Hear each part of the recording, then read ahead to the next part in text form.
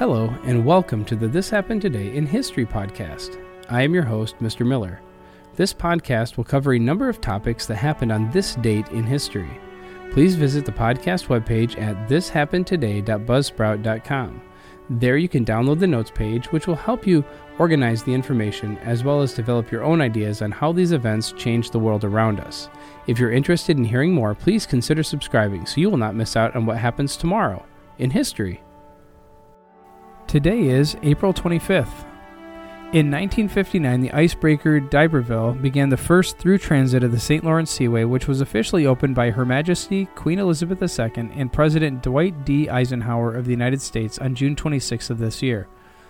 The Great Lakes and St. Lawrence River have served as a major North American trade artery since long before the U.S. or Canada achieved nationhood. A new era in marine transportation was made possible by construction of the 306-kilometer stretch of the St. Lawrence Seaway between Montreal and Lake Ontario during the mid to late 1950s. Recognized as one of the most challenging engineering feats in history, 7 locks were built, 5 Canadian and 2 U.S., in order to lift vessels 246 feet above sea level as they transit from Montreal to Lake Ontario. Today, the waterway remains a fine example of the spirit of cooperation that can exist between two nations, and its successful operation is a tribute to the ingenuity, capability, and perseverance of all those who had a hand in its realization. In 2020, it is expected that the St. Lawrence Seaway will reach a total of 3 billion tons of cargo having transited its locks since its initial opening in 1959. This rapidly approaching milestone serves as a strong testimony to the Seaway's ongoing role as a vital trading gateway connecting the heart of North America to over 50 trading nations across the globe. The St. Lawrence Seaway was built as a binational partnership between the United States and Canada through international agreements that carry the weight of treaties and continues to operate as such. Administration of the waterway is shared by the two entities: the Great Lakes St. Lawrence Seaway Development Corporation in the U.S., a federal agency within the U.S. Department of Transportation, and the St. Lawrence Seaway Management Corporation in Canada, a not-for-profit corporation established by the Government of Canada. In 2003, the International Human Genome Sequencing Consortium announced the successful completion of the Human Genome Project more than 2 years ahead of schedule under a budget. The primary goal of the project was to produce a reference sequence of the human genome. In 2001, the International Consortium published a draft sequence. Project scientists then worked to convert the draft sequence into a finished sequence. The finished sequence is defined to mean that there is no more than one error in 10,000 bases sequenced, and the sequence is nearly continuous, having just a small number of short gaps. Some areas of the genome are difficult, if not impossible, to sequence using current technology. Fortunately, these areas are few and far between and most probably do not contain genes. The finished sequence announced by the International Consortium covers 99% of the euchromatic portion of the genome and is accurate to 99.99%. Scientists working on the Human Genome Project realized that to make sense out of the human genome sequence, they would need to test their ideas using model organisms. For this reason, and despite its name, the Human Genome Project also sequenced the genomes of other organisms. Prior to the completion of the human genome, researchers sequenced the genomes of the bacterium E. coli, yeast, fruit flies, the nematode worm, C. elegans, and the mouse. These organisms were selected because they possess attributes that make them desirable for laboratory experimentation. Already, genomic scientists are working to mine the human genome for useful information.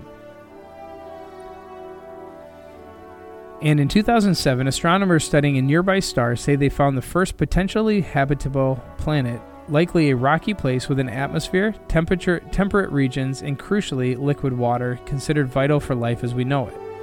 Other extrasolar planets have been called Earth-like, but astronomer Paul Butler assured this is really the first Goldilocks planet, not too cold, not too hot. Orbiting a red dwarf star, Gliese 581, about every 37 days, the new planet named Gliese 581g is just about the right size and just at the right distance from its star to have liquid water on the surface, added Butler of the Carnegie Institution for Science in Washington, D.C. during an online press conference briefing. Located some 20 light-years from Earth, Gliese 581 is among the 100 closest stars to us. Already, scientists have detected 6 planets orbiting the red dwarf, making Gliese 581 the hub of the largest known planetary system outside our solar system. The star has inspired perhaps the largest number of habitable planet headlines. For starters, planet Gliese 581c was announced in 2007 as potentially habitable, but later found to orbit too close to the star, making the planet too hot for life. Another planet, Gliese 581d, is thought to orbit on the cold side of the habitable zone. While Gliese 581d could harbor life, the planet would need a thick atmosphere with a strong greenhouse effect to warm up to a point of habitability. They are very close to habitable, but not quite, Professor Steve Vogt, a professor of astronomy and astrophysics at the University of California, Santa Cruz, said during a briefing. This is one right between the two in the same system. Terminator aliens on Earth-like planet. Roughly 3 times more massive than Earth, the newfound planet is tidally locked to its star, which means that one side is perpetually bathed in daylight, the other side is constantly dark. Aliens, if they exist, are most likely to live along the line between the shadow and the light, a temperate region known as the Terminator, the scientist said. Imagining the view from the Terminator, Vogt said, you basically see the star sitting on the horizon. You see an eternal sunrise or sunset depending on whether you're an optimist or a pessimist. The Gliese 581g discovery is based on 11 years of observations, largely via the W.M. Keck Observatory in Hawaii. The data allowed scientists to detect the wobble in a star's orbit caused by the gravitational pull of an orbiting planet, a technique called radial velocity. Given the relative ease of finding this planet, 10 to 20% of all stars may have potentially habitable planets, Vogt said in a press release. There could be tens of billions of these systems in our galaxy, but the Gliese 581g habitable planet findings are to be reported in a future issue of the Astrophysical Journal. You have been listening to the This Happened Today in History podcast.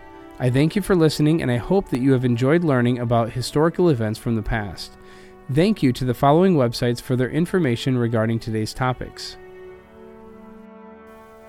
ThePeopleHistory.com, Canada and the St. Lawrence Seaway at GreatLakes-Seaway.com, the Human Genome Project at genome.gov, and Discovery of Earth-like Planet at Gliese 581 at nationalgeographic.com.